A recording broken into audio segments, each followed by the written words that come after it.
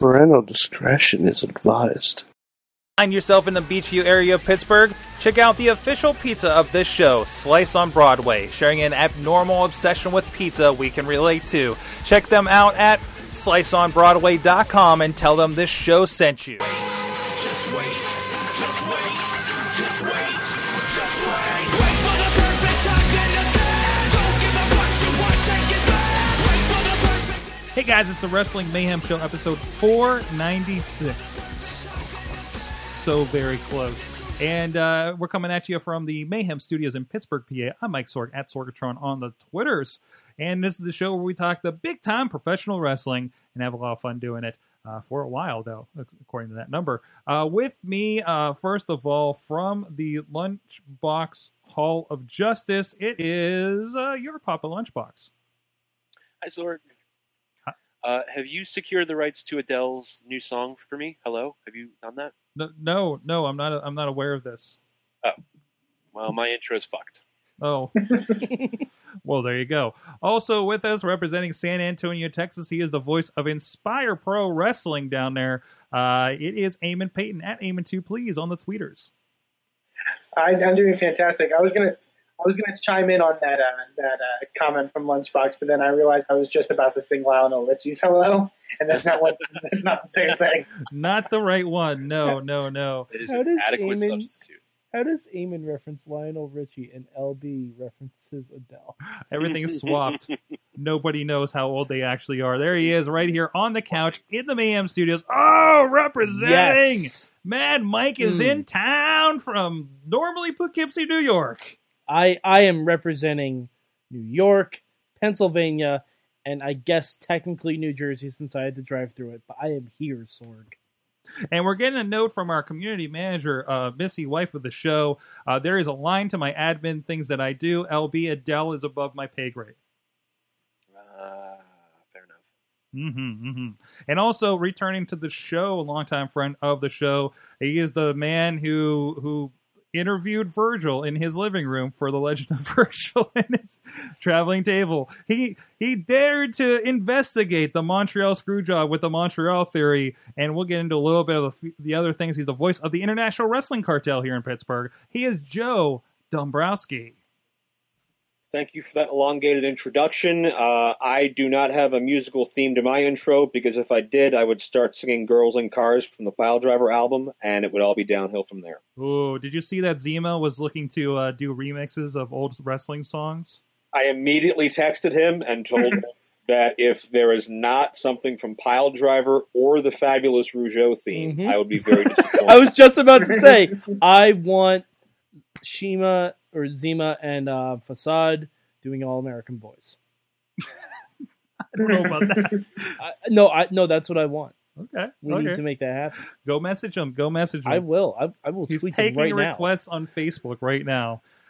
So this is, like I said, this is Wrestling Mayhem Show. You can check us out. We're over at WrestlingMayhemShow.com. You can go there to subscribe to the show on video and audio formats. Thanks to whoever dropped a rating this past week. It was only a star rating, and that's okay. You can go there, just click the star on the iTunes ratings for Wrestling Mayhem Show. It is going to help people find us, and we really do appreciate it. And also, please share the show.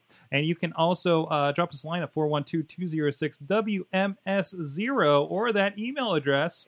Good times! It's goodtimes@WrestlingMayhemShow.com. And follow us on the social medias at Mayhem Show, on the Twitters, on Facebook, or the Facebook group, and kind of sort of on the Google Plus as well. And also, big thanks to our friend Basic Sickness for that intro music. Check them out at basicsickness.com. And big thanks to our friends over at Patreon. Patreon.com/Wrestling Mayhem Show, supporting the show. And I don't know how to spell Patreon. But anyways, first of all, big thanks to our friend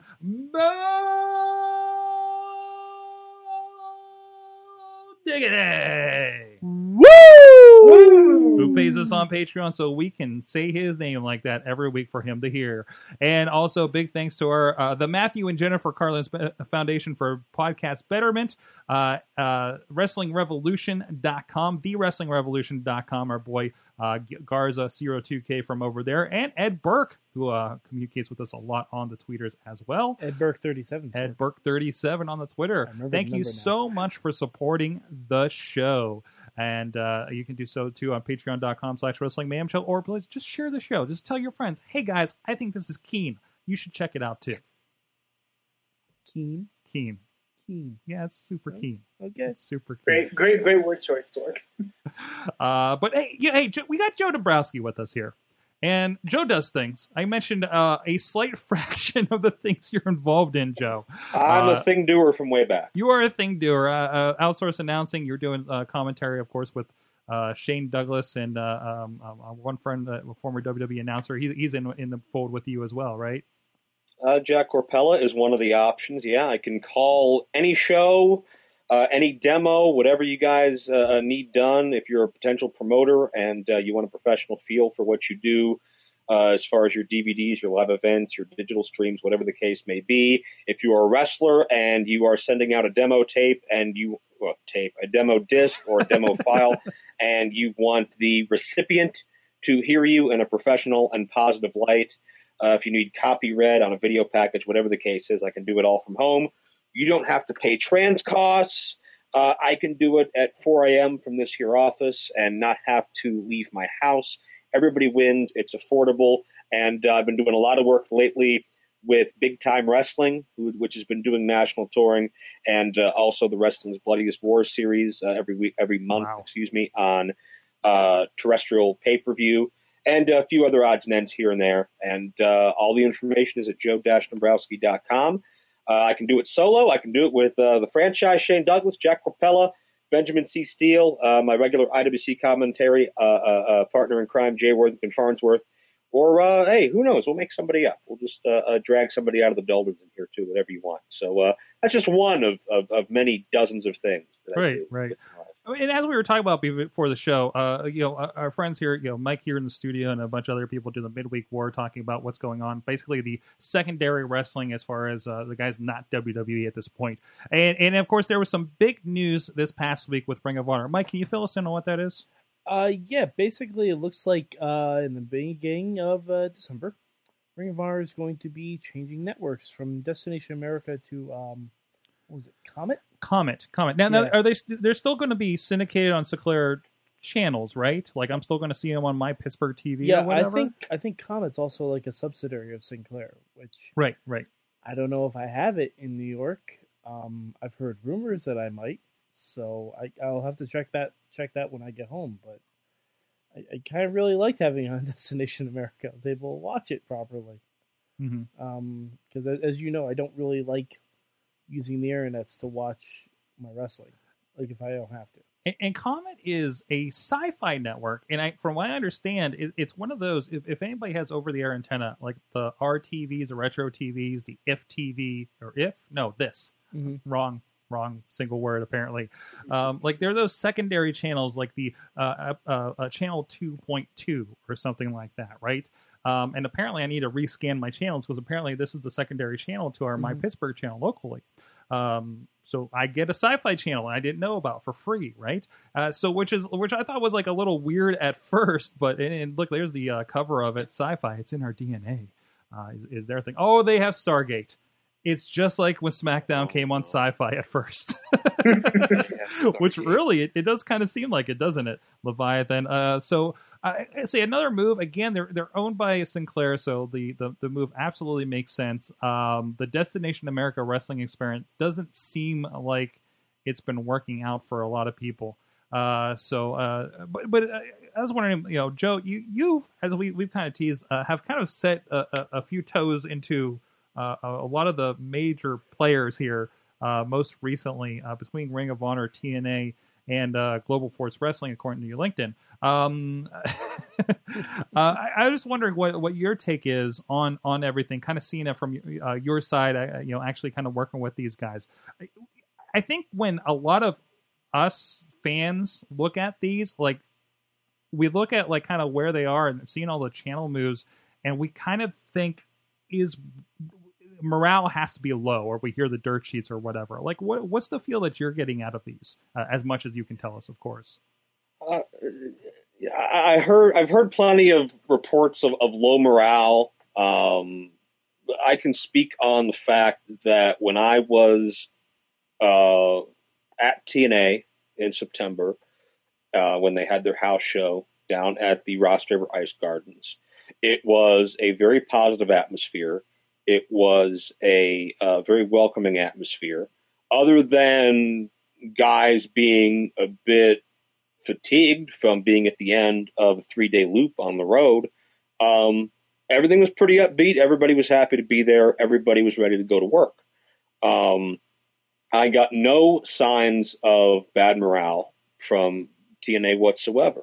Could things be better there? Absolutely. But the talent are going to do their thing, and there's a great camaraderie among that locker room and a great sameness as far as their goals, as far as presenting the best show they can.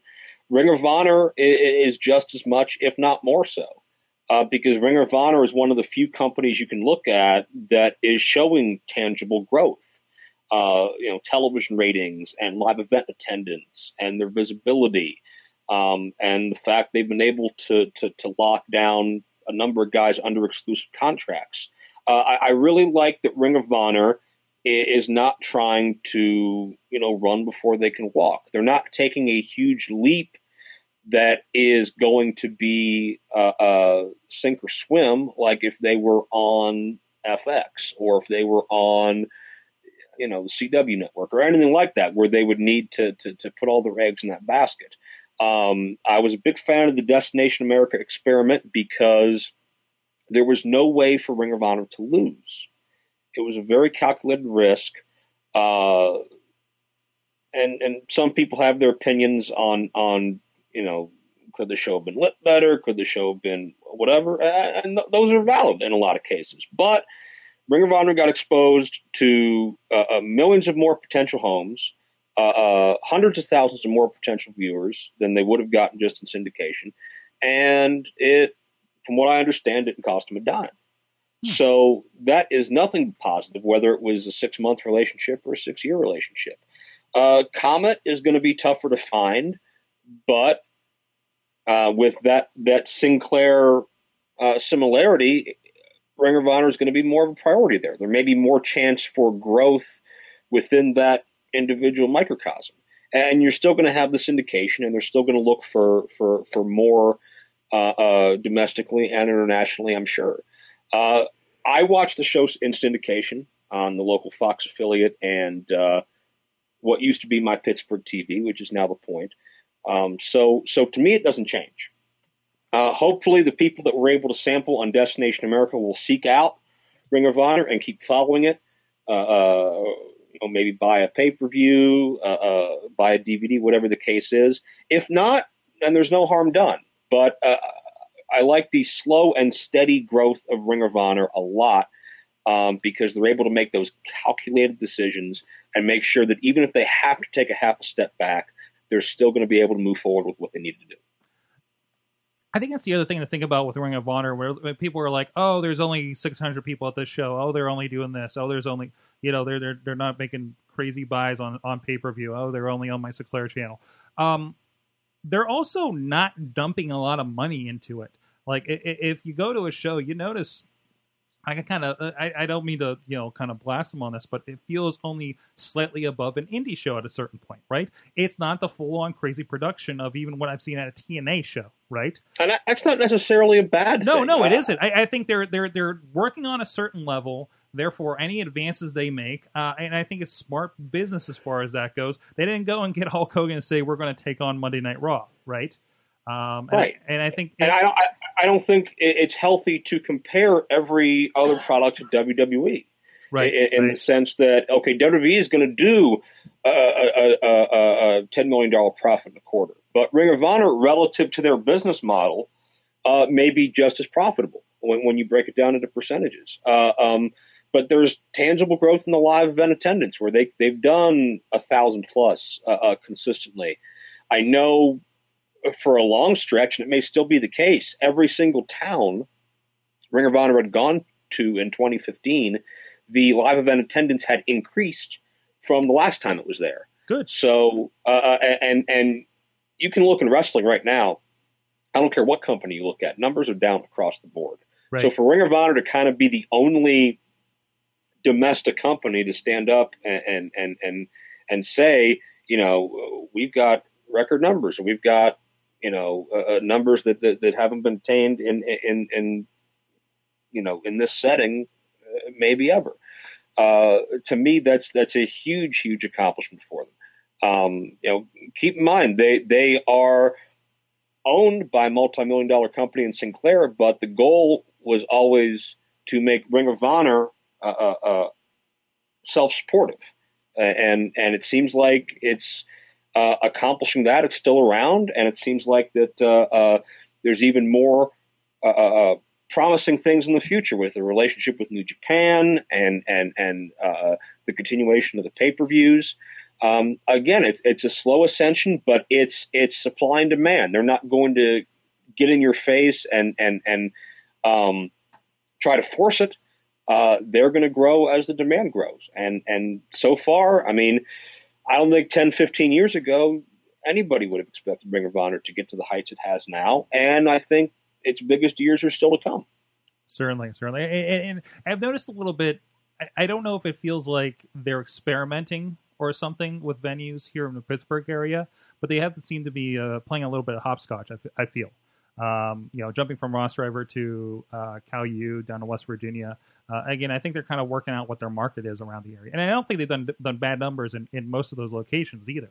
So, yeah, I don't know that their last event here was everything that they wanted and then some. No.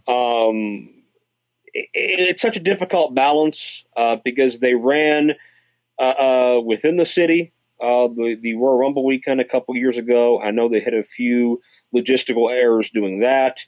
I know they hit a few logistical errors when they were here last September at Cal U, which is, 60, 90 minutes away from the city. Ross Draver was not really conducive to what they wanted to do, and me being back there for Jim Cornette's anger spell, I certainly know that firsthand. That Ross Draver was not the happiest place to be that day, but I survived, and I'm alive, thankfully. I just, when it comes to Pittsburgh, I think there's a market to tap into, but they just haven't figured out the exact formula yet. I'm not sure what that is. There's a venue problem, right? And I think a lot of people look at Pittsburgh, and we talk about indie wrestling, where it's like, why isn't anybody of significance, I think I can safely say, running downtown, right? Right. And I think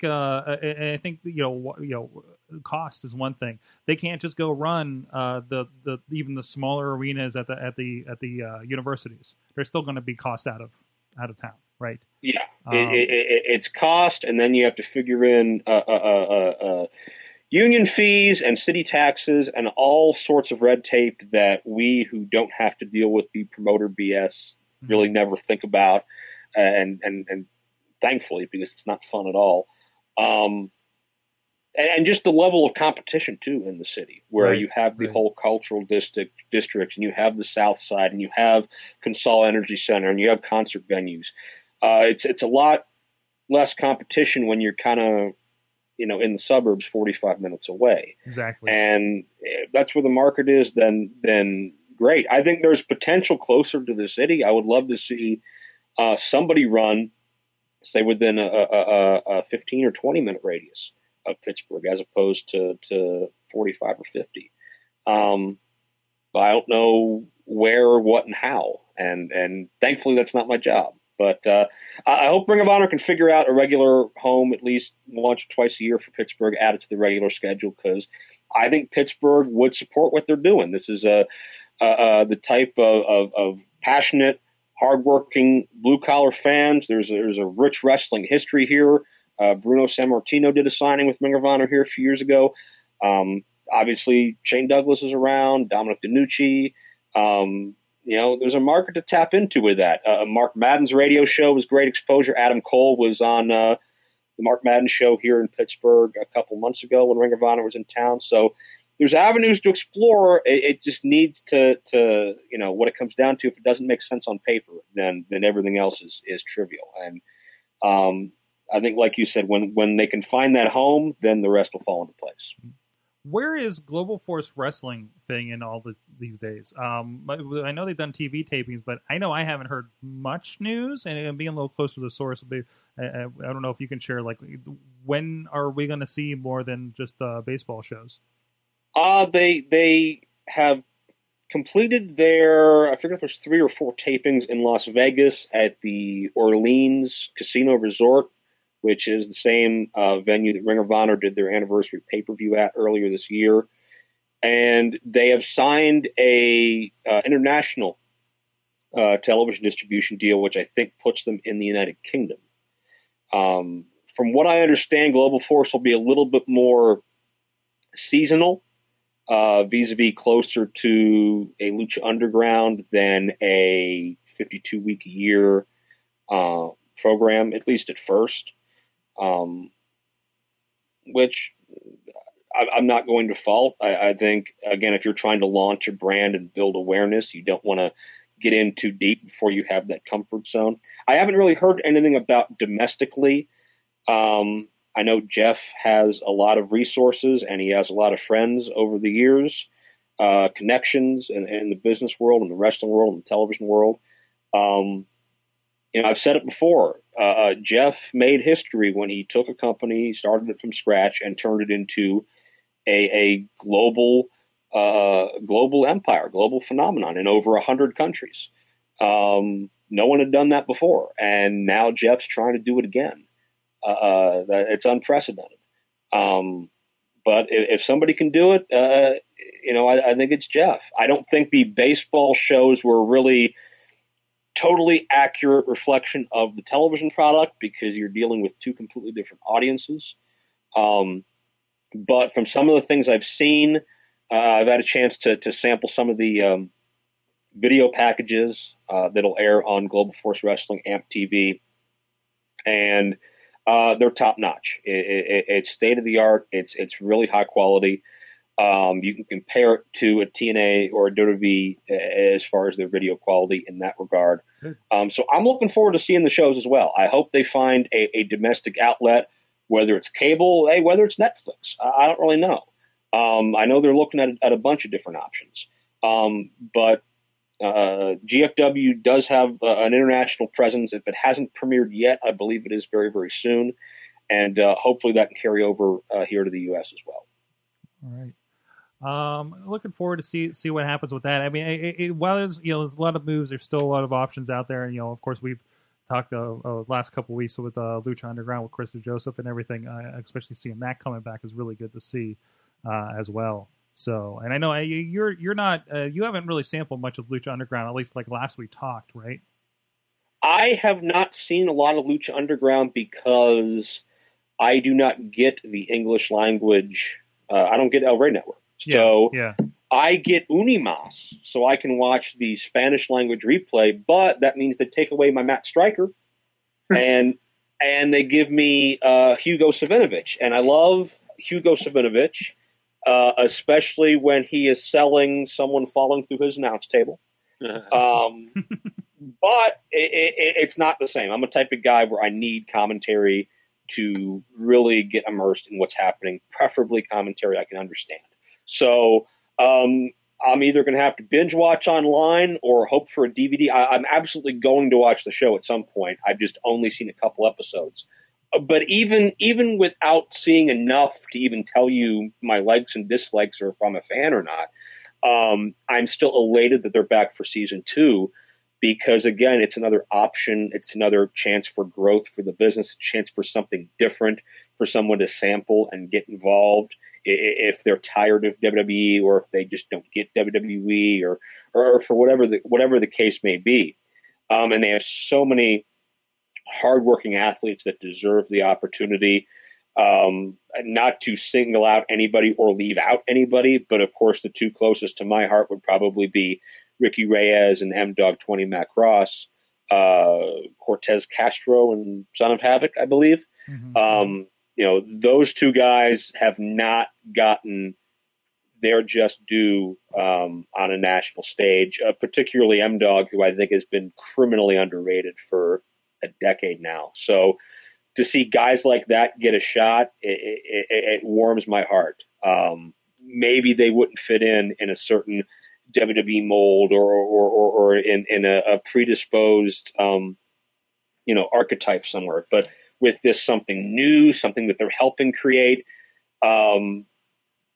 anytime I've talked to them, it's been nothing but overwhelming positivity from them both. And I'm very happy to see them both get the chance. And up and down the roster, there's guys and girls like that who just need that chance. And if they fall on their face, so be it. But let them do their thing. So I hope Lucha Underground really finds their niche and really keeps building their audience and keeps their costs down, and they can be viable to El Rey and anywhere else they can be fortunate enough to expand to for a long time to come. Awesome. Go check them out. Thanks, Joe. And stick around. We're going to be talking about Survivor Series coming up on the big Fed, of course, and 25 years of Undertaker of all people. And but in the meantime, Mike, it's pizza time. It's pizza time. Oh man, Sorg, is it ever pizza time?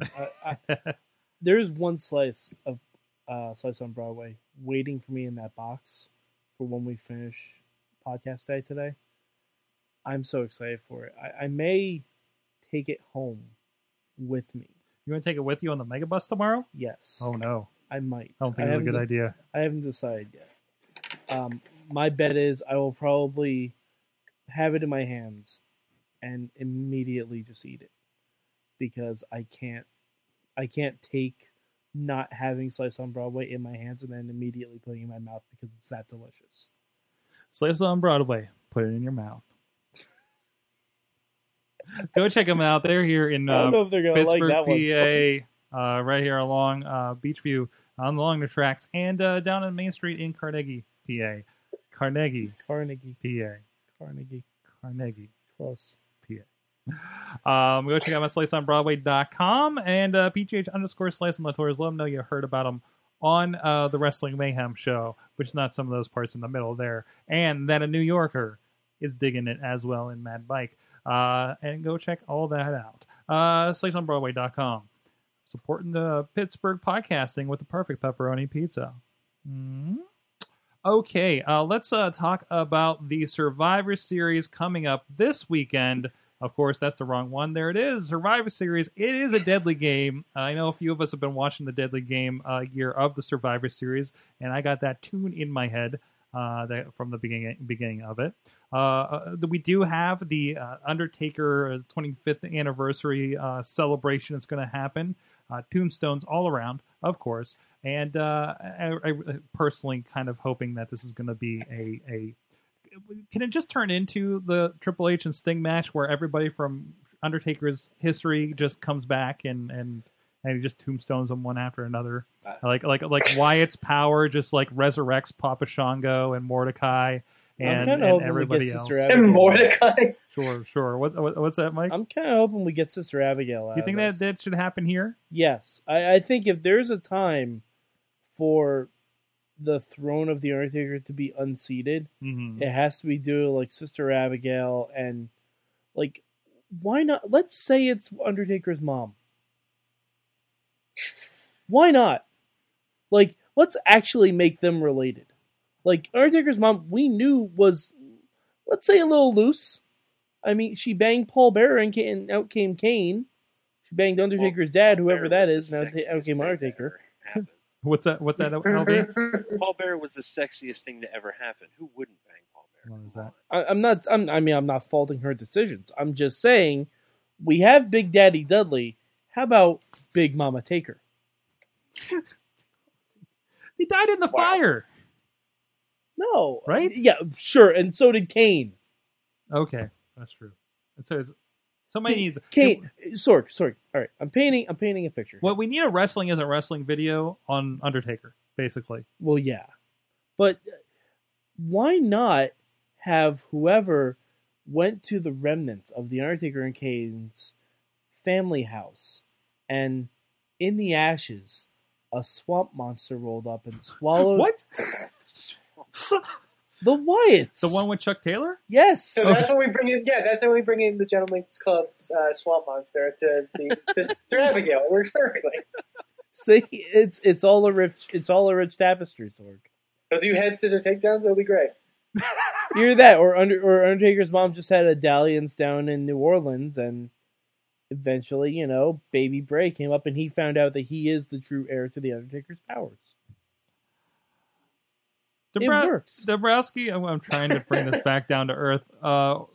You're talking about an undead mortician and his burnt alive brother. There is no reality in this. He's not wrong. All right, something interesting is going to happen, and I hope it involves lightning. We've had a lot of lightning lately. You really don't think kind of it's just going to be a squash? Like this being the 25th anniversary of Taker's debut, he's in a tag match with Kane against two members of the Wyatt family that we don't know yet. It is kind of weird. That is strange. Like here's the four of them, and we beat up four of them, and now we're down to two. I don't know how much that makes sense. There's going to be a lot of tomfoolery in this, I feel. Well, yeah, because up until very recently, The Undertaker only wrestled once a year, so a tag match is great for him. Yeah. I mean, in that aspect, definitely. It's just, I don't know. I feel like 25th anniversary. When we heard about that, we were like, oh, they're going to do something big, like Taker versus John Cena or Taker versus Sting. Or something. Obviously, they can't do either of those things right now, but I don't know. I think it should just got to be involved, right?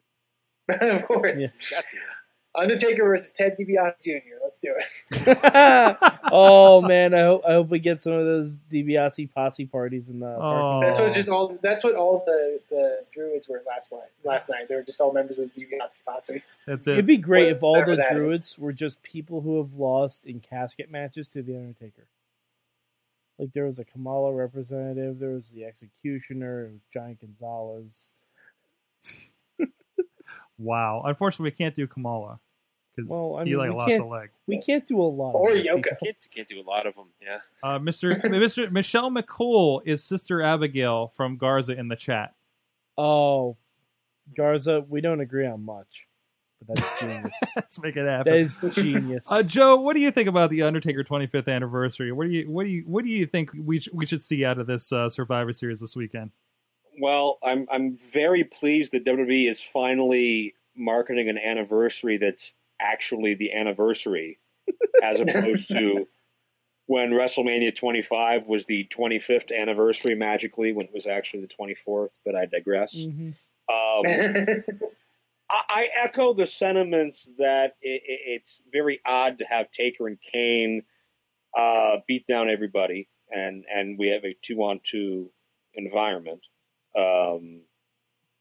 They being Taker and Kane have been so untouchable since the initial heat that it feels like a lot of that interest, a lot of that momentum is kind of worn off. They've beaten up the whole family. They beat up all the Druids.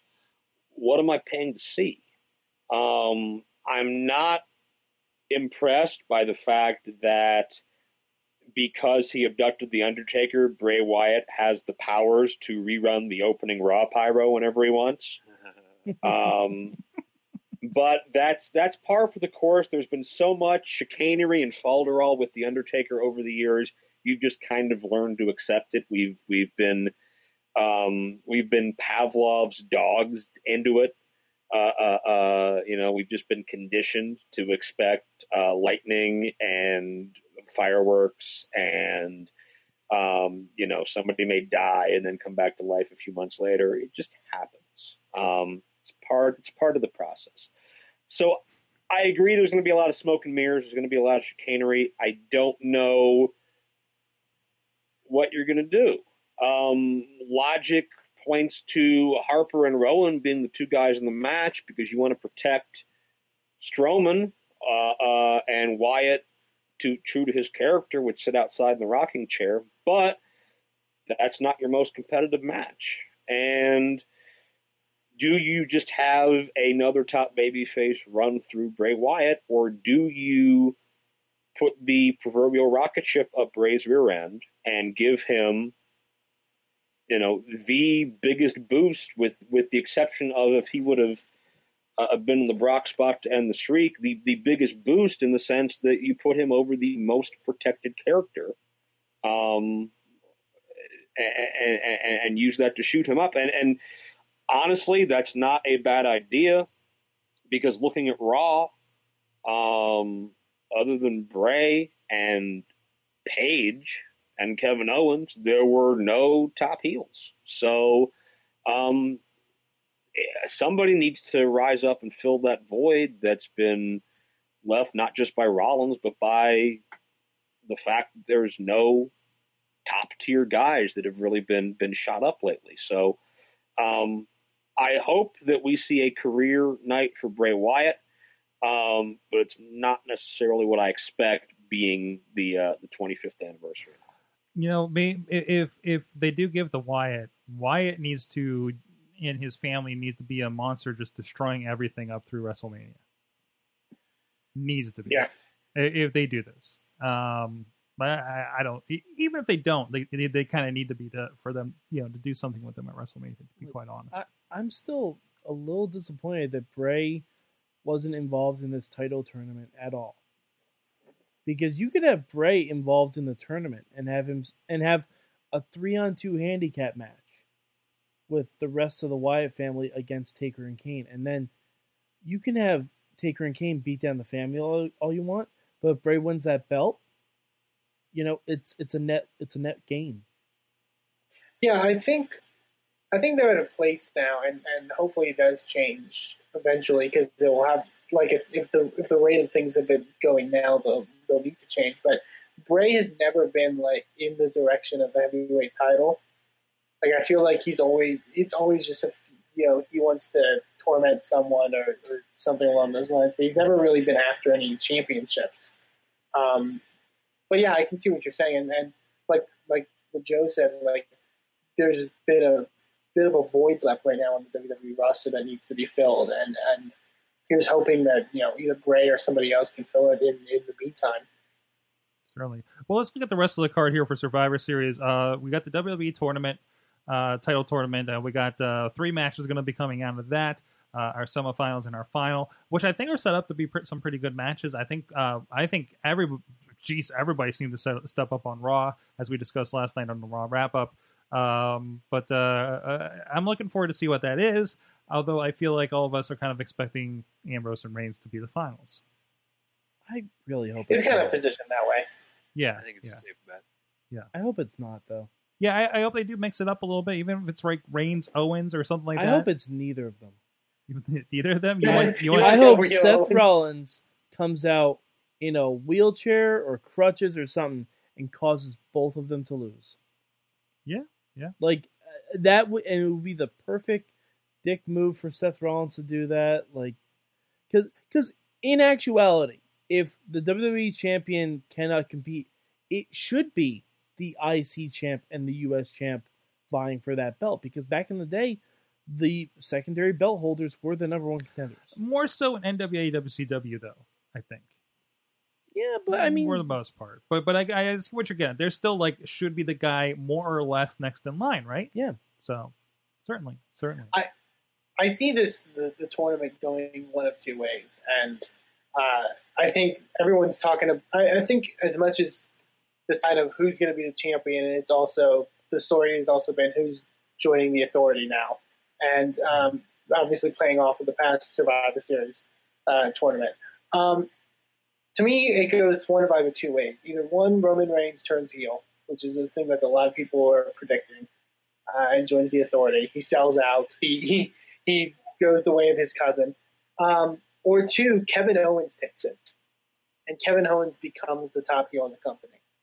Because I feel like Owens has been protected since he's come to the WWE. In the sense, beating John Cena, I feel like out of anybody, he's been the one that's been sort of, I don't want to say treated the best, but has been given a lot. And for somebody so new in the company, he's not even been in the company for like a year. And, he's challenging the WWE Championship now. Like, I feel like they have some really big trust in Owens. And if we need somebody to fill that void that Rollins left, Owens could be the one to do it. Owens is good enough, but I find it hard to believe that WWE would kind of set aside their cosmetics-heavy approach to making Owens the very top guy. To me, Ambrose is the one out of the four that's had the most organic response, the most organic following. It should be Dean Ambrose's night. As a fan favorite, if Roman turns, so be it. But if anybody expects Roman as a fan favorite to win it, it's going to be crapped on. It's not going to work. And looking at Roman Reigns, honestly, this past year, it's a great lesson for indie wrestling bookers. I wish indie wrestling bookers and promoters understood more. It only takes one bad night to damage a character beyond repair. And Roman has never recovered from the Rumble in Philadelphia. Not even close. Closest he came was WrestleMania, but even then in front of that crowd, it wasn't going to happen. Not to say Roman can't be rebuilt, can't be changed. He'll get there eventually, absolutely, but absolutely not as soon as or in the straight linear path that WWE wanted him to. And that might not stop him from trying, as we saw in the Rumble. They may be stubborn and just go ahead with it. But to me, Ambrose is the closest guy that the fans will buy into in that role. In this day and age, not to say fans are necessarily smarter, but they demand more. Right. And they can see through being force-fed something a lot more now than they used to, for whatever the case may be. This Roman Reigns plan would have worked perfectly 10, 15 years ago. Now, not so much. They want a Dean Ambrose, or they want a Daniel Bryan, or they want a Dolph Ziggler, whatever the case may be. Or Cesaro, exactly. They're very demanding and they're very passionate, and they're not going to be silenced. Now that WWE has chosen to give them such a voice on social media, well, now they shoot themselves in the foot when the fans actually use it. So if it was me, Dean Ambrose comes out on top, but I've been wrong before, and I'm sure I'll be wrong plenty of times again. From the chat room, Garza, again, with all the authority work on Monday, I think he wants to say, there's a swerve coming with all the teasing. The biggest swerve will be Ambrose. I think everybody kind of expects that at this point, right? At least like the people kind of looking at it. Carlins is trying to convince himself that it could be Del Rio since so he can be fed back to Cena in a month. But ADR is ice cold right now, and I agree with that. I don't think he's over with anybody other than that first night. He also feels like Roman and Dean gained more by defeating a reigning champ. Winning a vacant title feels hollow. And Carlin's actually had a really good article on WrestlingMayhemShow.com last week where he talks about, hey, how again, we've had some vacancies over the last couple of years, but even the title ones that you've had were champs not getting beaten, be it three-way triple threats or whatever the case may be, or tournaments or something like that. We haven't had a solid title change that really pushed an agenda solidly since Lesnar beat Cena, basically. And I was like, 2 years ago at this point? Yeah. So I think he's got that thought in my head a lot too. So real quick, I want to touch on just a super quick thought, if I can just go around the horn on the ladies going into this. I thought, and Eamon, first, I want your comments from last night because I saw your tweets around midnight last night, our time, 11 o'clock Central Time. reiterate again, if you can recall, what you said about the end to Raw with Paige and Charlotte. Well, I think it's something, and I've kind of mentioned on the show before, is that I feel the biggest failing of the Divas Revolution, but also really the current WWE product in general, is fan investment. There's very few characters right now that I think fans are really honestly invested in. And especially with the Divas Revolution, for example, where they're introducing all these new characters, I feel like the important thing that they needed to do was tell those characters' stories. And I feel like a lot of people were up in arms last night over what happened. For those that didn't see it, the contract signing between Charlotte and Paige that ended Raw. They brought up a lot about Reed Flair, who is Charlotte's brother, who a few years ago died of a heroin overdose at 25. But the thing is, I feel like, is it a taboo subject? Is it something that makes people, feel uncomfortable necessarily? Yes. But it's real, and it's something that's a part of Charlotte's character and who she is, and the fact that she mentioned, like, the reason that she's there is because of her brother. For those that don't watch Table for Three, I mean, she brought it up in Table for Three how she was attending I believe a dinner for one of Ric Flair's Hall of Fame inductions, and there were talent scouts there that were scouting both her and Reed. And she talked about how Reed was so excited that they may be able to go up to WWE together, and it was a big thing. And it wasn't too long after that Reed passed away. And I feel like when you introduce that aspect, it gets people behind Charlotte. I mean, I listened to her story on Table for Three, and I think it's hard not to get behind her. It's hard not to support her. And I don't think there's a problem using that kind of stuff because, you see the real emotion that comes from, something obviously so tragic as that, why not use it to, put some oomph and some emphasis into a story. Right. I personally thought it was really well done. And it's not like they didn't do it without, like, Charlotte okaying it. Well, you know what Charlotte, I mean? from what I've read, Charlotte was the one who suggested that Paige do that. Right. It's just like, supposedly we had the approval of the family of Paul Bearer when they did the CM Punk Undertaker angles with it. I mean, this is, people get it if they're it's in as wrestling. old school as you can get. Right. Like, it's digging into it. Like, it's what we want. I mean, it's what we want from the Divas since the hashtag Divas Revolution started.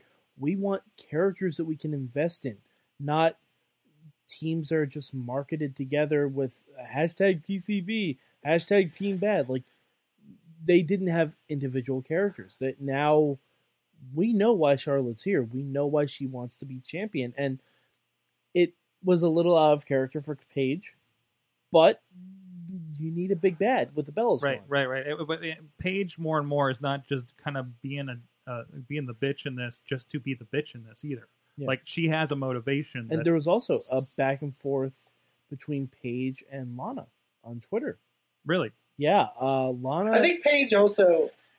I feel like Paige to a degree is like we talk about like realism, I guess, with the use of like the stuff with Charlotte's angle. I feel like there's a realism with Paige because she's much on Total Divas and on other stuff like that. She's very much trying to portray herself as kind of somebody who doesn't, I don't think she's a terrible person, but I think that she, talks crap. That's just how she's being portrayed, I think, universally on Total Divas, on social media and stuff like that. So I feel like it's part of her character to maybe say something like that because she knows it'll get under Charlotte's skin or say something so ridiculous that it'll piss her off or something like that. From the chat, I'm sorry, Eamon, from the chat, Garza, we gotta get on our side of this. He says he's cheap heat. It's a quick on building heat with the wrestling. I think quick out. I think I read that wrong. He also thinks the idea that Charlotte is there because of Reed and not her own dream of being a champ is wrong. And Carlins agrees it's a shortcut, but it is also kind of worked because the match feels hotter. And I think it's not just they said the thing and that was it. I think that follow-up and the physical interaction really kind of stepped it up, too. It also helped that it actually did main event Raw. Mm-hmm. Like, the segment did main event Raw. Like it was, and that was, like, I know we hate pull-apart on a very brawls. good Raw, too. Yeah, we hate pull-apart brawls. That was a pull-apart brawl. I don't hate pull-apart brawls. Some- Who hates pull-apart brawls? William, Hey, show of hands. Rene Goulet and Tony Gurry would be very pissed off. There you go. There are a lot of people who don't like pull-apart brawls that don't seem realistic. The one they did with Taker and Brock was great. The Yeah. one they did with Paige and Charlotte just now was fantastic. What? But, like, Roman Reigns, Okay. he never looks believable in a pull-apart brawl. Okay. He doesn't.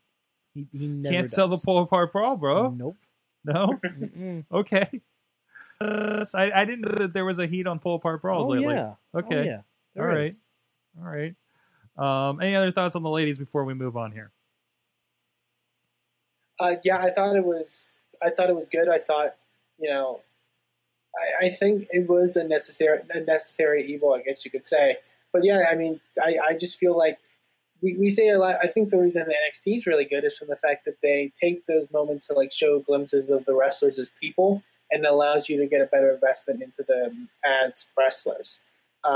So that's sort of a small case of them doing that here, and I really did appreciate it. Yeah, I mean, That's the future of the business. You have to integrate the organic realism of the person into the character. You have to present it in a way that's not hokey and it's not cartoonish. And I love the segment. They both looked like stars. You had a point of view. You had an opinion. Everybody was emotionally invested. They had an opinion, whether they loved it or they hated it. They talked about it. It stirred up controversy, and it makes me want to see the match more. Paige comes off very natural. She doesn't come off like someone reciting lines. Charlotte has the Flair genetics, which means she can cry and a lot, and that helps. There's not a lot on Raw that will grab my attention, being a miserable, bitter, jaded man like I am after 13 years in wrestling. But that was one of them. That I don't see it as a shortcut. I don't see it as an evil. I don't see anything wrong with that at all. And I don't think anybody not named Flair can claim that there is. That's part of the business, and they're smart enough to know, the ends justify the means, and it's absolutely not a negative reflection on Reed Flair. That's giving him a spotlight. That's putting him over by mentioning his name, which is another thing a lot of people don't get. If they wanted to bury him, they would ignore him and erase him from history. But you put him over, he's a focal part of the story. And I'm sure anybody that knows Reed Flair well enough to comment would say that Reed Flair would appreciate the hell out of that. And they built a match, and they're actually doing what they need to do with this Divas Revolution is, like you guys said, create two personalities that we care about and present that conflict. And it was simple, but it was really well done, and they both ended up looking like stars. Awesome. and honestly, you have to build one title match because your lower card champions are involved in a tournament. We don't know what the main event is. And the heat for the Taker, Kane, and Wyatt stuff is kind of slow building. So this kind of seems like as far as actual booked matches, it's kind of the main event. I think you can look at this was not going to get this kind of energy behind it and spot it did on Raw if we didn't have the Rollins didn't get tournament. hurt. If it wasn't for the Rollins didn't Seth get hurt. Rollins. So it would have been a lot different feel. Well, hey, if you like women's wrestling, we got you women's wrestling right here. Not right here, not with Mike on the couch or anything like that. No, I'm looking Mike, around, Mike. It's Sorg. okay, Mike. It's okay. Okay. No, I'm talking about over at IndieWrestling.us. We got some great stuff over there. Hey, this stuff is flying off of the digital shelves, actually. A lot of people buying up the latest matches from the International Wrestling Cartel and the Renegade Wrestling Alliance, to be honest. Featuring a lot of great girls here in the area, like Raylan, like Britt Baker, Angel Dust, Marty Bell of TNA popping up, actually. And actually, these ladies are going to be in a tag match here with IWC in December. And Jessie Bell Smothers and the women of Vicious Outcast Wrestling. But just as sexy is Joe Dombrowski hanging out with Virgil at the legend of his traveling merchandise table, and so much more. But Joe, we got some new stuff on here from north of the border. It looks like from Border City Wrestling. Can you tell us what's going on with that? I'd just like to point out, as far as the sexiness of me and Virgil on that DVD cover. Look at that. Look at that. Can you imagine the combined penis size on that cover? I mean, just think about it, and think about it often and frequently, and think about it while you're pressing your PayPal button. I feel, and that might be a metaphor. I don't but know. I'm not going to tell you if it is or not. I don't know how I feel because I took that picture and you did. You did. So, imagining that Sorg was the one who also took the picture, imagine that combined penis size total. We're setting new records. We absolutely are. Man, I gave myself a great segue here, didn't I? So, Border City Wrestling. Yeah, enough about underneath the border of my pants, and now above the border into Canada. Border City Wrestling is now on IndieWrestling.us. That's correct. Border City Wrestling has been around for over 20 years. A lot of people may know it as the outfit that Scott D'Amore is largely behind. A lot of top-name talents have come out of there. You can talk about Bobby Roode and Eric Young, Alex Shelley, Chris Sabin, John Bolin, who Pittsburgh fans know very well. He was trained by Scott. Rhino's done a lot of work up there. And I'm very, very proud and honored that a couple of the most recent Border City events are on not just digital on IndieWrestling.us, but on DVD through joe-dombrowski.com. There was a show called Excellence about a year ago that was headlined by a number of amazing things. Bret Hart made an appearance. Big Papa Pump Scott Steiner was in a tag team match, teaming with Cody Deaner against John Bolin and the big 6'6+" Congo Kong. There was a crazy four-way tag team match that was in the main event. The Time Splitters, Alex Shelley and Kushida, Chris Sabin and Phil Atlas, Psycho Mike Rollins and Michael Elgin. And who's the fourth team? The Syndicate of, I believe, Brad Martin and Tyson Dukes. That match went about 35 minutes. It was insane. I was privileged enough to call that show with the franchise Shane Douglas. It was a sold-out college campus, 1,000, 1,500. I'm not really sure how many people were there, but it was packed and the energy was up. Rhino wrestled Joe Doring. Joe Doring at the time was the All Japan Pro Wrestling Triple Crown champion. It was the first time that the All Japan Triple Crown was defended outside of Japan, so it was pretty historic. And the show I'm most proud of is called East Meets West, because that is the best of Border City Wrestling versus the best of New Japan Pro Wrestling. So I had the opportunity to work with Okada, Nakamura, Tanahashi, Watanabe, Alex Shelley and Kushida. Tiger Hattori was the referee. And New Japan took on Border City in a best-of-5 series. So you have Petey Williams and Chris Sabin and Tyson Dukes and Bolin and Doring and guys like that. Main event is Congo Kong and Cody Deaner with Booker T as the special guest enforcer, and Booker T and Scott D'Amore have their run-in as well. And if you were a fan of Matt Stryker's work on Wrestle Kingdom 9 earlier this year, you'll enjoy this DVD as well, because I had the privilege of being carried by Matt Stryker throughout the show. Hey, Matt Stryker flipped me off at a Meadville show. Well, I remember that. That was cool. Yeah. I was like, please don't touch the mic, sir. Yeah, you had it coming. I did. Well, we have crappy mics. I'm sorry.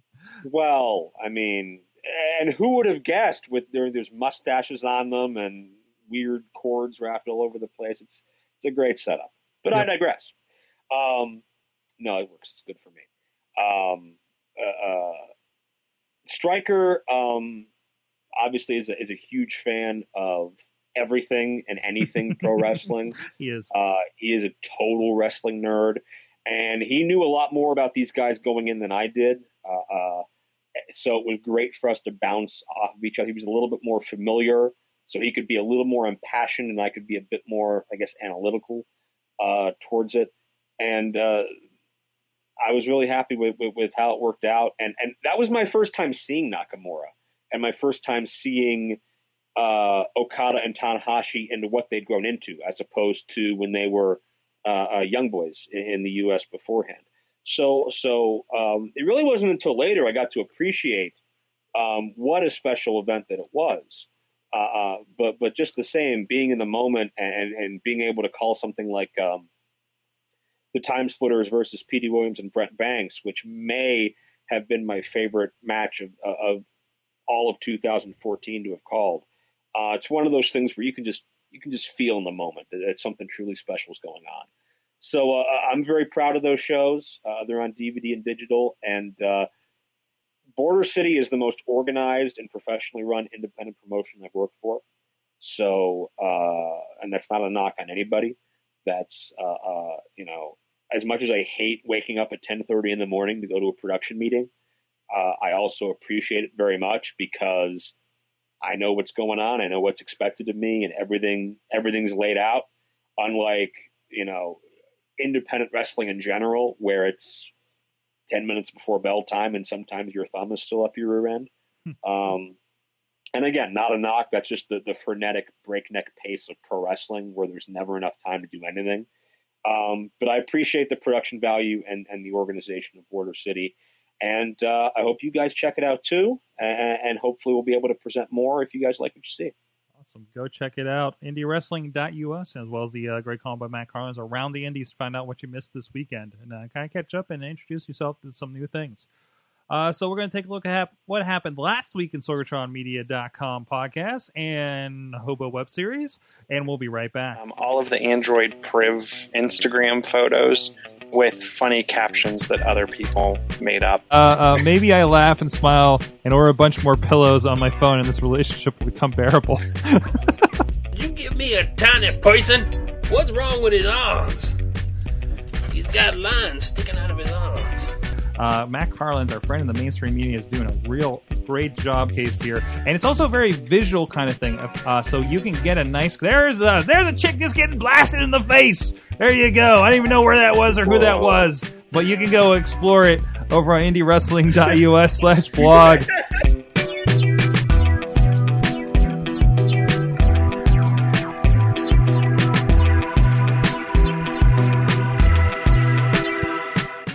All right, check out that on so much more with SorgatronMedia.com. A lot of great shows that we're putting on out there. So with us with the big question is Papa Lunchbox. What do you got for us this week?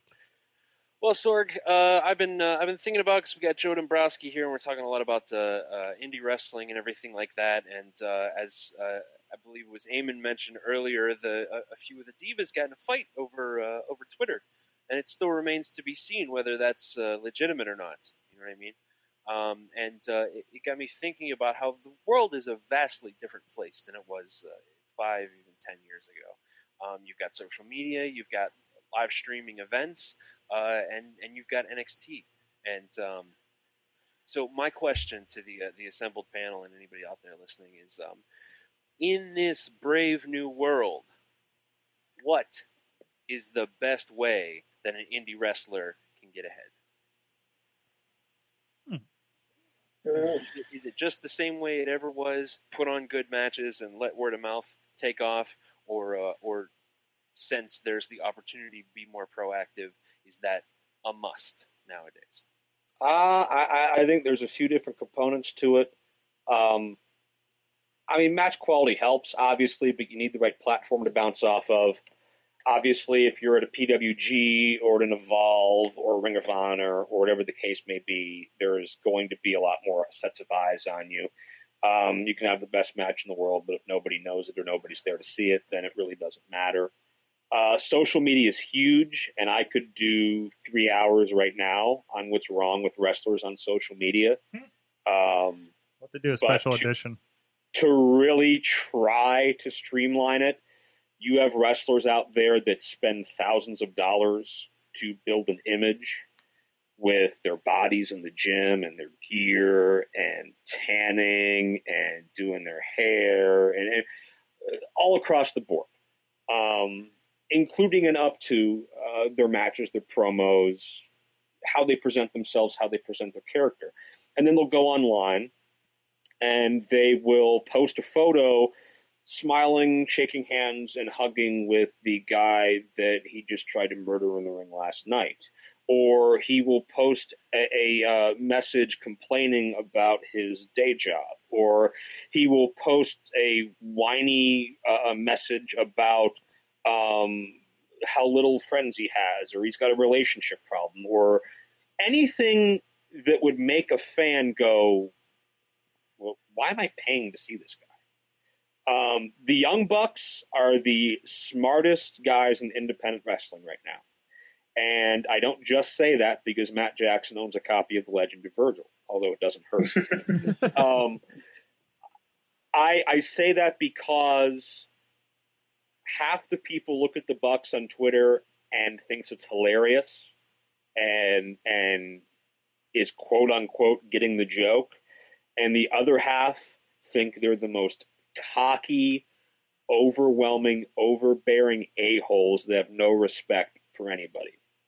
And I don't agree with everything the Bucks do, but I side with them a heck of a lot more than I side with their critics.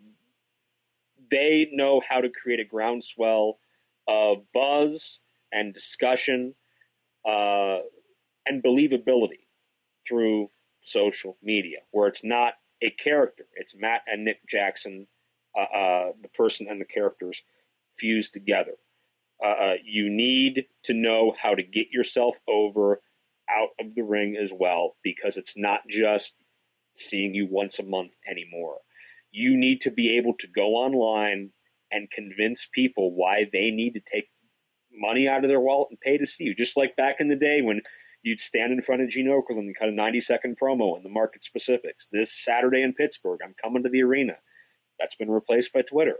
And then when they get there, you have to deliver. And there can't be a disconnect between the person they see in the ring and the person that they're reading the post from on Twitter. To me, that's cognitive dissonance. That doesn't make any sense to me at all. I want characters I can believe in. And I always use this example. Anybody that thinks kayfabe is dead, do a poll of how many people thought Punk sitting on the entryway in Las Vegas was a shoot. Everybody bought it because everybody wanted to believe it. And Punk became the biggest thing in wrestling. Daniel Bryan was the next biggest thing in wrestling because everybody believed that the company was legitimately holding him down, and he was legitimately the hardest worker, and he legitimately would never get the world title. And that was probably true at one point. But the people got behind him, and it made his career. People buy into the Bucks now. People buy into Dolph, Cesaro, Ziggler. Well, I just said that. Whoever. People aren't buying into what they see as manufactured. So I've gone on for entirely too long, but in short, create a brand and market it, and realize that just because you leave the ring, you're not done working and you're not done selling yourself. You are never done selling yourself. Sure. I really agree completely with Joe, and I do think that aspect of marketing, I think, is the big deal.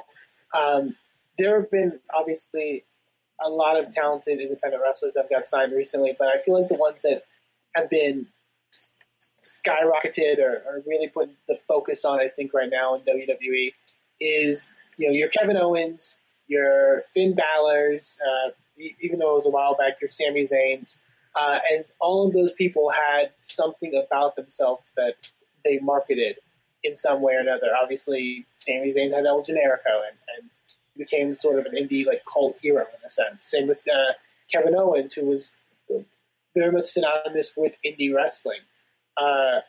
Finn Balor had been, wrestling as Prince Devitt and having amazing matches, killing it for years. But and I'm not saying he got signed because of this, but the whole body paint stuff opened him to a wider audience of people. And I can't tell you how many times I've seen when he was still on the independents, people sharing videos of, what did Prince Devitt wear next? Look at him as the Joker. Look at him as this comic book character. there is a level of marketability that goes beyond just having phenomenal matches. Because there's talents right now that have been recently signed that are phenomenal wrestlers and put on phenomenal matches that are still getting the same sort of level of not to the level of like a Kevin Owens, where his first match in on NXT was on a takeover and he immediately skyrocketed to becoming a big deal. There's talented people in developmental right now that they're still taking time on and they're still working on. And I think the difference I could just tell between those two, sections is just that level of marketing. Completely agree with Joe about social media. That's a huge aspect of it. And yeah, I think I just summing up what Joe said, like what you do beyond the ring is as much important as what you do in the ring. Mike? Yeah, well, this goes kind of along the same lines as marketing, but I think there also has to be some kind of like viral component to your character. Like, you need a way to get out there beyond just the world of professional wrestling. Like, I remember a couple years ago, a clip of Cesaro, or back then Claudio Castagnoli in Chikara, doing the giant spin where he went like 100 revolutions around, blew up on the internet. Like, and now he is where he is today. I'm not saying that's entirely that reason, but it got him a lot of notice and a lot of notoriety. And like, just a a month or so ago, the Young Bucks were at midnight because they super kicked the child in the face for his birthday party. And like, you have stuff like the Punk promo where he'll throw out like the Ring of Honor reference and all that stuff. And you have Daniel Bryan's Yes chant going viral in college football stadiums. You need something like, that's why the Attitude Era worked so well, because you had your Rocks, you had your Austin 316, you had the NWO, you had DX. You had stuff that was easily imitatable or easily digested for people who aren't fans of professional wrestling, and they can say, oh wow, that is really cool, or that's different, maybe I should check that out. And I think that, I'm not saying people should go try and make a viral video or a viral chant or something, because you can't do it. But you have to kind of hope that something you're doing when you're building your brand sticks. Like, you have to try and be as different and unique as possible and really, really stand out. Awesome. From the chat, what? LB. LB goes last, right?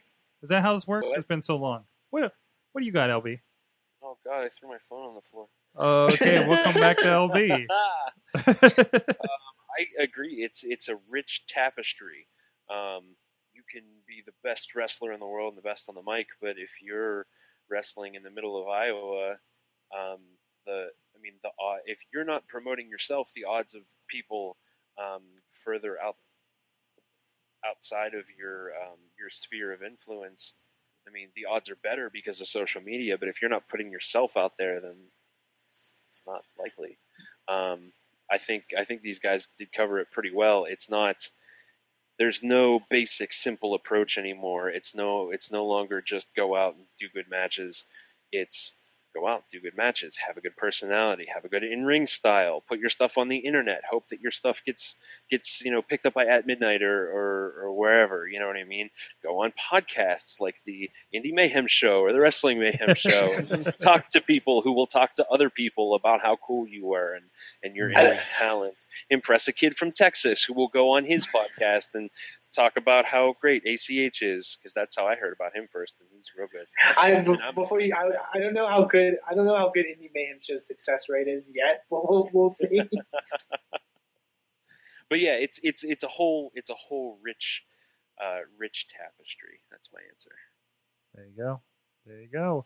And from the chat, somebody messaged and threw it off. Matt Carlin says, a standout package example, Ethan Page. He's recently in a match with Gargano and Evolve. News of the relationship with WWE had just gone out.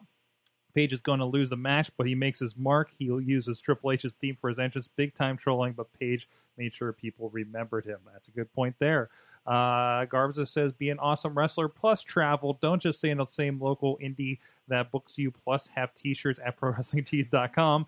Plus, make fans talk about you, make people hope that PWG or Evolve want you. And I think it's a little harder to get on Pro Wrestling Tees, if I'm not mistaken. Like, you have to have about 2,000 followers, 1,000 followers, something like that. I think it's 2,500 right now. 2,500, and I don't think any of us qualify for that. The shirt market is so oversaturated now. That's true, too. That's true, It's too. really, really difficult to break ground in that. If you can do it, great. But I think Pro Wrestling Tees is more of the spoils you can reap once you get that buzz rather than a way to attain it. Right. No. That's serving an audience that you've already created. They Yes. do have high quality shirts, though, Sword. They do have high quality shirts, Especially including this ProWrestlingTees.com/WMS, where you can get some good stuff like what Mad Mike's wearing there. I'm just saying to our fans out there. But there you go. No, yeah, and I think that's it. It's a little bit of everything. I think it boils down to the wrestler realizing they need to put all those pieces together, right? But to be fair, like, it's not like every wrestler is ready for that, right? I mean, if you're 3 matches in, think about that stuff. But I think you need to make sure you're good in the ring before you start growing that out. Would you agree with that? The problem is, though, there's a lot of guys that have been in this 10 years and don't take the steps to realize that it's a lot more than just what goes on in the ring. And these are passionate guys and guys that legitimately want to do this for a living. But for whatever reason, they aren't putting all the pieces together. And that's not to say that I have. I'm still learning. But I can also say that pretty much every major opportunity I've gotten is not because I was the most qualified person for the job. Mm-hmm. It was because I was out there and I was available, and people knew of me and trusted me enough to give me an opportunity. Exactly. And you see all the ways that he's reaching out there at joe-dombrowski.com. Tons of them. Because you heard about him on WrestlingMayhemShow.com. Book Joe Dombrowski. All right, if you have any comments on that, hashtag WMS Big Question in this next week, and let us know what you think about that question. Okay, I want to touch on something here real quick. We're kind of running low on time here on the recording. We got the Andy Mayhem Show coming up, where we're going to have Nathan from remember that RPG that we had sent to us a few weeks ago, the Worldwide Wrestling role-playing game. We're going to be talking to him about that. But I want to get this in since we do have the lineup that we have. Derek Stroud emailed us this week, and he has a problem with the commentators on Raw. And maybe you guys, as people that have worked in the business on different levels, can kind of set this straight. He's saying, "What's up, Mayhem Show?" He turns on Raw around He turns on Raw, and there's more title changes. It's getting more predictable. The same note, you'd like all of our opinions on this, and we've kind of more talked about that. He's wondering if records really mean anything, and I think we're pretty much no, they don't, especially in WWE. Commentary talks about records, and makes you kind of act like, makes you feel like you're stupid as an audience member. Well, this brings me to the next part. He's wondering if commentary is scripted or whatnot, because it sounds like they're just talking about pointless drivel most of the time. It's really kind of getting annoying, and I think most of us kind of turn down and don't really pay attention to commentary on our own sides. One, I think you guys can confirm, like, commentary generally, even on the level of WWE, is not terribly scripted to that point, right? It's like not guided improv, isn't it? Well, yeah, it's not scripted, but there is a lot in a format that you need to be aware of. Right. In terms that every single thing that happens on the show, 30 seconds to sponsor plug, on camera in this, here's the on-screen graphic. Survivor Series is presented by Karate Fighters. You need to plug. You need to plug Twitter. You need to plug social media. You need to plug breast cancer awareness, and you need to plug all these charities, and you need to plug how good of a dad Titus O'Neil is. You need to plug all this stuff that is are in their notes points that they need to hit. Yeah. Along with whatever prep work they do, quotes, stats, what happened earlier in the night of last week, whatever. So there's a lot to jumble. And even in my toughest assignments, probably cannot compare to Michael Cole doing One Raw, just because of how in depth everything is and how demanding it is. Mm-hmm. So I think it's easy to kind of lose some of that passion, or lose a little bit of that focus, or lose a little bit of that enthusiasm when you're doing 3 hours and 15 minutes every week. Most problems in WWE today, I think that's where it traces back to. I know Michael Cole's not everybody's cup of tea, but he does everything they want him to do as they want him to. So if it wasn't him, it'd be someone else doing the same thing. As far as talking to the audience like their intelligence is being insulted, that's another fine line. And I think they go overboard at some points, but at the same point, we're always instructed to treat it like your audience has never seen the show before. Right. That way, no one's getting lost. Everybody can jump in. People have busy lives. They may not remember what happened last week or last, Thursday night, or, even in segment one. So you need to walk that fine line where everybody's along for the ride, but you're not spoon feeding them to where they feel like idiots. And that is a really tough line to juggle. And sometimes they do better than others. Plus, what we don't have to work with on the indies, or at least I usually don't, is somewhat obnoxiously screaming in our ear. I've had that done, but mostly just to yell at me to turn out lights. But that's a whole other story that Sorg will understand more than anybody. Yeah, that one. But I digress. Although there is somebody that was helping me with sound last show and got scared when Rhino snuck up behind him. So there's that too. Brother, based on everything I read and saw and heard about last show, nothing surprises me. But be that as it may, yeah, I mean, you have to keep your focus and do your thing while someone is yelling at you to do this or to say that or to don't say this or don't say that or say this in a certain way. Right. And that affects things as well. I don't know that I can think of one time I ever had anybody in my ear like that. To that extent, as opposed to just, chirping in once or twice throughout the night, which is easy. So there's a lot of different factors going into it, and it's a much, much tougher job than people expect or give it credit for. So, Listen, I know the announcers, they're not Ross, Soley, and Russell. It's not Monsoon and Heenan. It's not, breaking records and setting the world on fire. But it's what the WWE wants, and when you sign with a certain team, you got to go by their playbook. So Right. The mute button is your friend if you don't like it, but I'm a fan of Cole's professionalism and his journalistic approach. I'm a fan of the fact that JBL will just say whatever randomly pops into his head, including telling and kids to try he'll to usually spell try to put somebody over by comparing them to someone that the audience has no idea who they are. Like he made a Farmer Burns reference a couple weeks ago, who was a wrestler about 110 years ago, and I'm not exaggerating at all. He referenced Frank Gotch and Farmer Burns.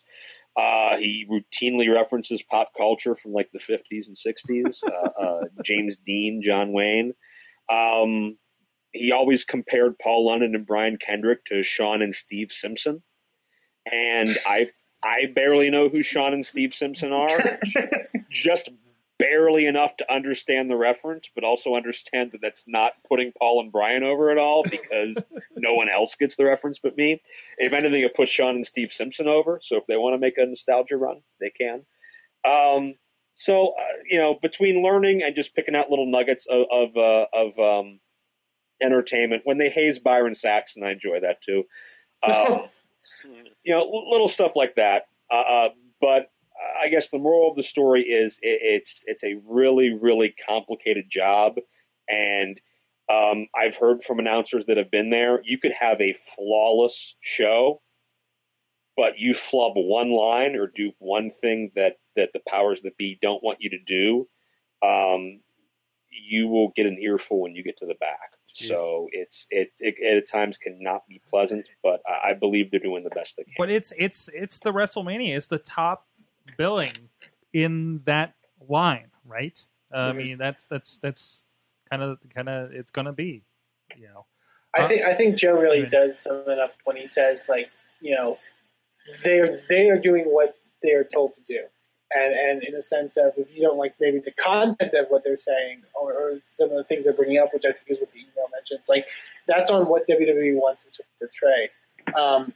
I had the privilege of picking the brain of someone recently that is currently employed by the WWE, and that's the one biggest piece of advice that he told me, is that no matter where you're working, the way that you do commentary is what your boss wants it to be. The style and the story that they want you to portray is what you need to portray on commentary. And I think that's what that's what Michael Cole and all those guys are doing. They're you know, both, you know, before the show with notes and stuff like that, but also with, you know, people in their ear telling them, mention this or say this or whatever. And that's immensely tricky. I've luckily never had the opportunity to do anything along that line, and I can't even imagine how it would affect my performance. So you have to take that into account. And we actually have a picture up here from the chat room of this is what the show notes look like, and they're full-on scripts that they're taping to the table at this point. That's crazy.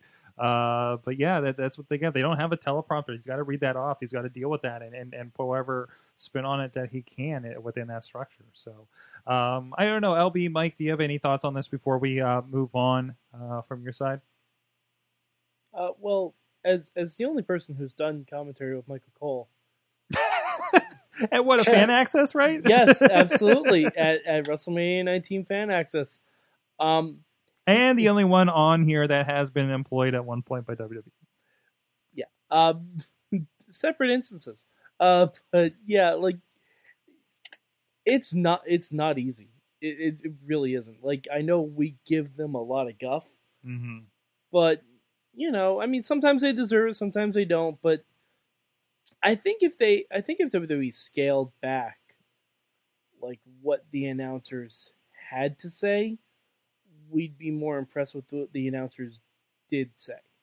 Right. Like, because it's kind of like they're working a match too, just trying to get their stuff in. You know, like, yeah. Like there's certain spots you have to hit. Like, oh, you have to hit the ref bump. Yep, you gotta mention Twitter. You gotta hit the corner. You gotta work in, like, Papa John's ads. You gotta do that spinning flippy move off the top rope. Well, that's your weird that's 110. Michael Cole saying vintage. Yeah, that's vintage, or that's JBL saying some reference for a 110-year-old wrestler. You know? Yeah. I mean, that's the line you use for the promo package. That's right. There you go. It's brought to you by Kickstart. Yeah, if you took out brought to you by Karate Fighters. But if you took out, like, some of the stuff, brought to you by Stridex. I'm sorry, I'm just going through them. Side note: Can we mention how, like, obviously comparing the two Survivor Series with tournaments, how we've gone from Karate Fighters to what, like, Rolaids now is the sponsor? No. Let's bring that back around, because I brought up the Slammies from 1987, also sponsored by Rolaids. Really? Acid. Yeah. Kick Acid, Sorg. Kick Acid. That's right, exactly. And then the 1994 edition that was on WWE Mania, all Straight X. I bet that tagline for Rolaids made more sense in the '88 Slammies than it does now. Probably. I think.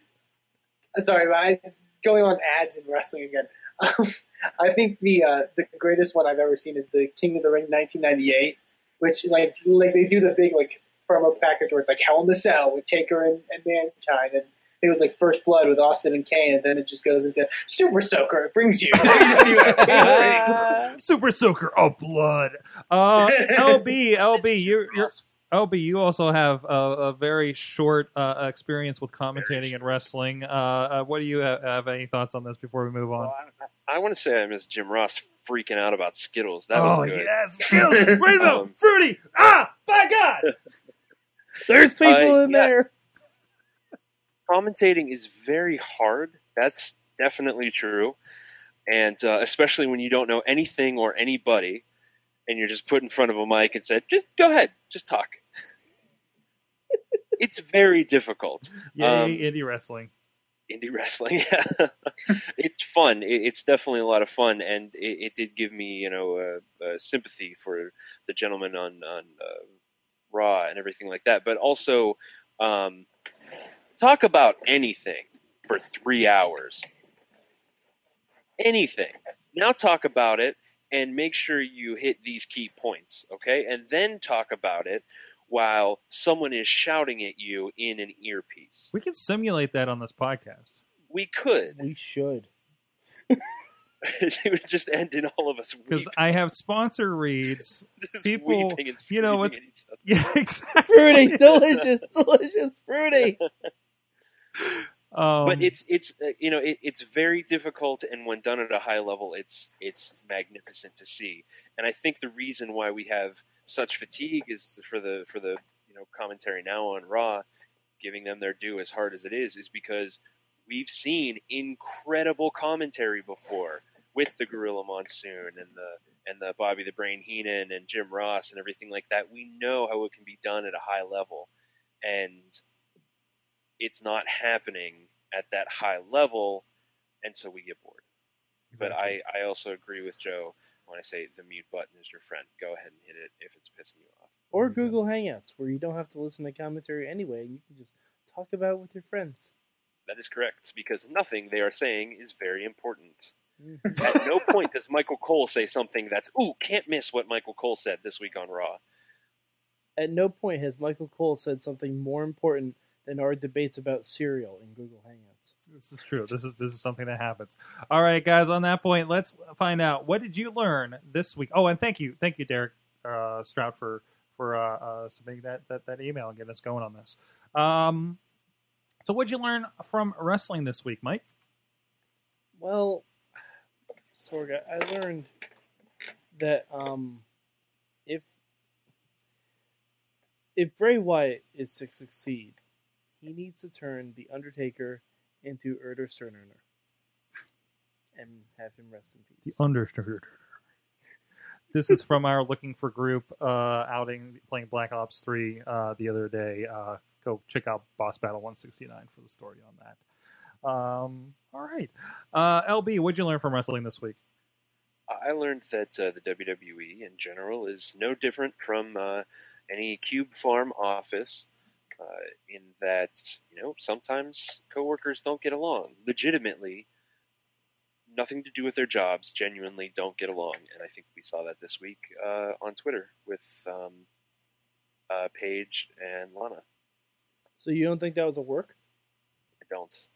I don't. I think they might turn it into one, but I think it started as a genuine, we just don't get along kind of thing, Okay. Eamon, what did you learn from wrestling this week? I learned from wrestling this week that motivation is everything. And I didn't know if we were going to touch on this at all during the Survivor Series title tournament talk. But I watched Raw. I've been obviously watching Raw the past few weeks. Man, Alberto Del Rio does not look like he wants to be there. Wow. He is just checked out. Is it just me? I've never seen I don't know, at least in a long time, that level of he looks so angry all the time that he's there. I think it's because he got stuck with Zeb. You think so? He took the big money back, and now he's realizing. I think it's the storyline in general. Well, yeah, but I'm not saying anything against Zeb, but the storyline, because he left for racial reasons, and now he's like, hey, guess what? You came back. You know what that means? We're cool again with everything. No one did anything wrong, and nope. It's just so weird, seeing impassioned Del Rio on Lucha Underground, and then him transitioning back, and you just immediately see the difference. It's like watching James Storm in TNA compared to James Storm in NXT. Yeah, that as well.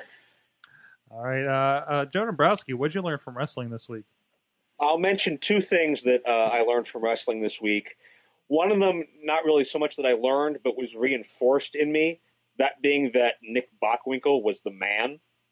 And it was really cool reading on social media a lot of reflections and a lot of praise toward Bockwinkel's work, because he goes under the radar a lot present day because the AWA legacy hasn't held up quite like NWA, WCW, etc.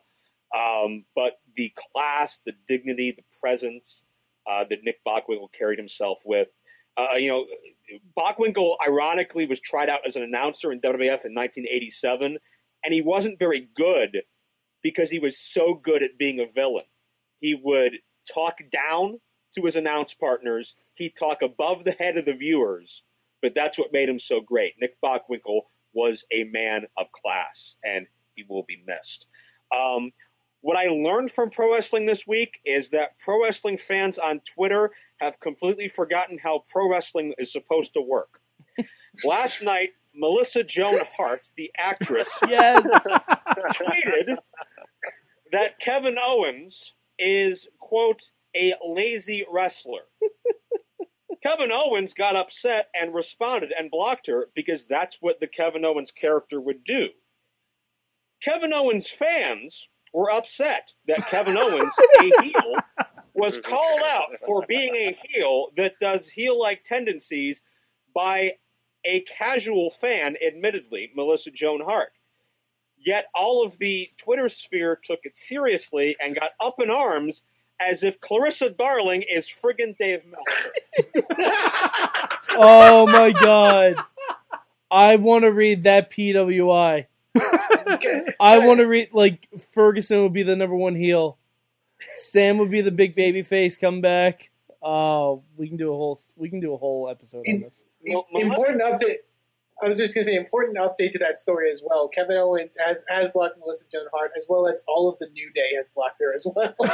and they're villains. They're allowed to. If the New Day and Kevin Owens block Melissa Joan Hart, they're smart businessmen. That's how they would react. Kevin Owens is a coward as a character. He should run from that battle. All of the fans that are up in arms and have blocked Melissa Joan Hart think they're the smartest guys in the room, but really they're just the biggest marks, which is not an insult, but somehow they'll take it as one. And if they don't understand that, maybe they'll need Clarissa to explain how wrestling works to them. Na. Wow. From the chat, Garza learned that Alberto Del Rio just remembered why he wanted to leave in the first place and misses AAA. Matt Carlins, this is what he's saying. Matt Carlins just assumes that Owens' kids are being total brats that night. So, show title, Clarissa Darling is Dave Meltzer. So, there you go. From the Facebook. Clarissa gave it 5 stars. Gran Azul is in there and speaks Spanish. Google Translate. He learned that El Rio is a monster for ripping off the mask of Kalisto. Absolutely disgusting. Ooh. That got scary last night. I think he only went to, like, kind of tear at it, but the whole thing almost just came off. Right.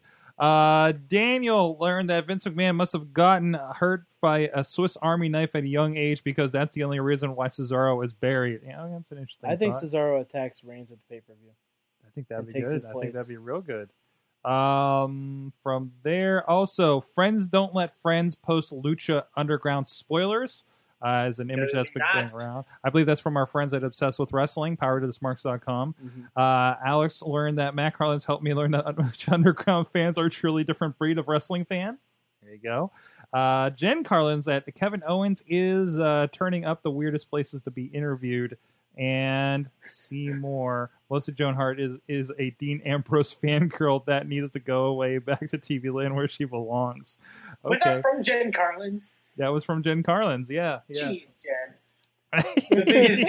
Our biggest Dean Ambrose fangirl calling out Dean Ambrose fangirl.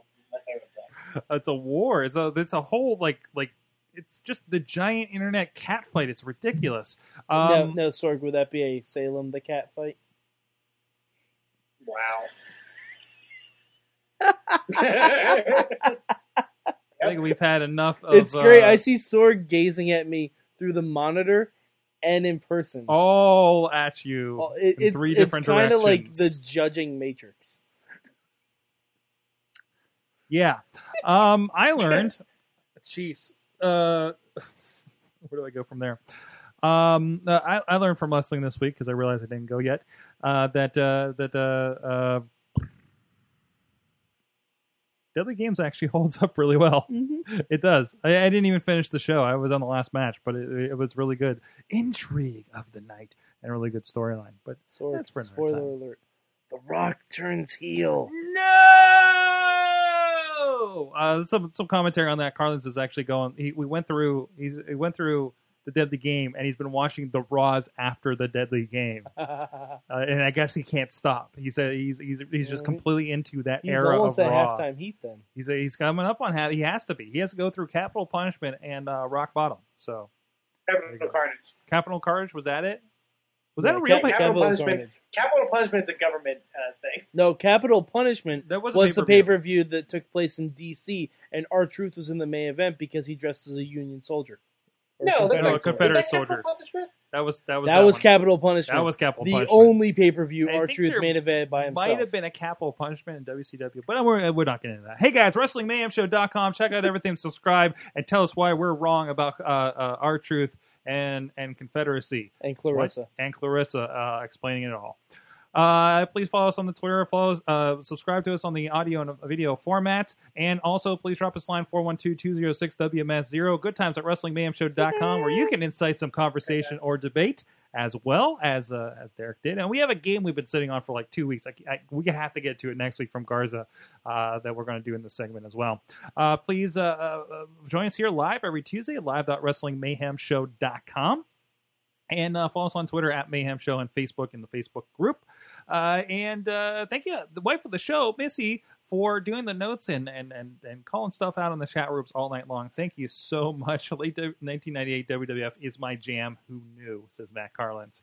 Thank you so much, Joe Dombrowski, joe-dombrowski.com. And his voice is everywhere and can be on your project as well through there. And please go check out this stuff. And then The Legend of Virgil, Montreal Theory, and so much more. Finding Zach Gallen, great projects. It's been a pleasure working with him for the last several years. And more to come.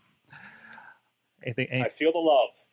All right. And also, he's the proprietor of PanelRiot.com. Papa Lunchbox at DJ Lunchbox on the Twitter.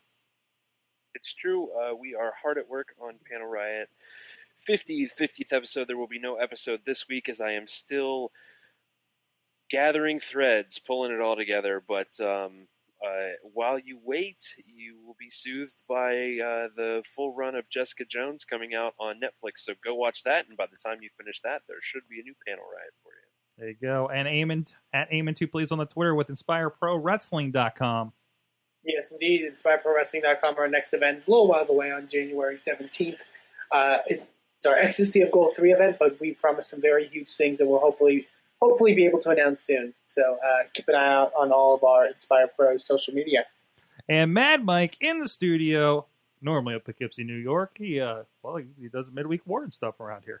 I do, and I was absent on the midweek ward this week, obviously, because I was traveling.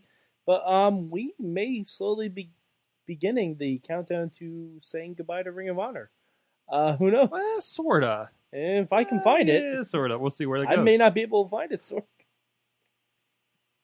To watch it. The midweek war may just turn into the NXT report after a few we months have here. Impact too. There you go. Lord knows, Yeah, the cockroach of professional wrestling. We have Impact. Well, there you go. And thank you, everybody in the chat room live at SorgatronMedia.com, 9 p.m. Eastern Time every Tuesday night. You can join us. Thank you so much. Everybody join us. It was a fun night. Mayhem out. Just wait. Just wait. Just wait. Just wait. Wait for the perfect time, then attack. Don't give up what you want, take it back. Wait for the perfect This show is a member of the Sorgatron Media Podcast Network. Find out more at sorgatronmedia.com.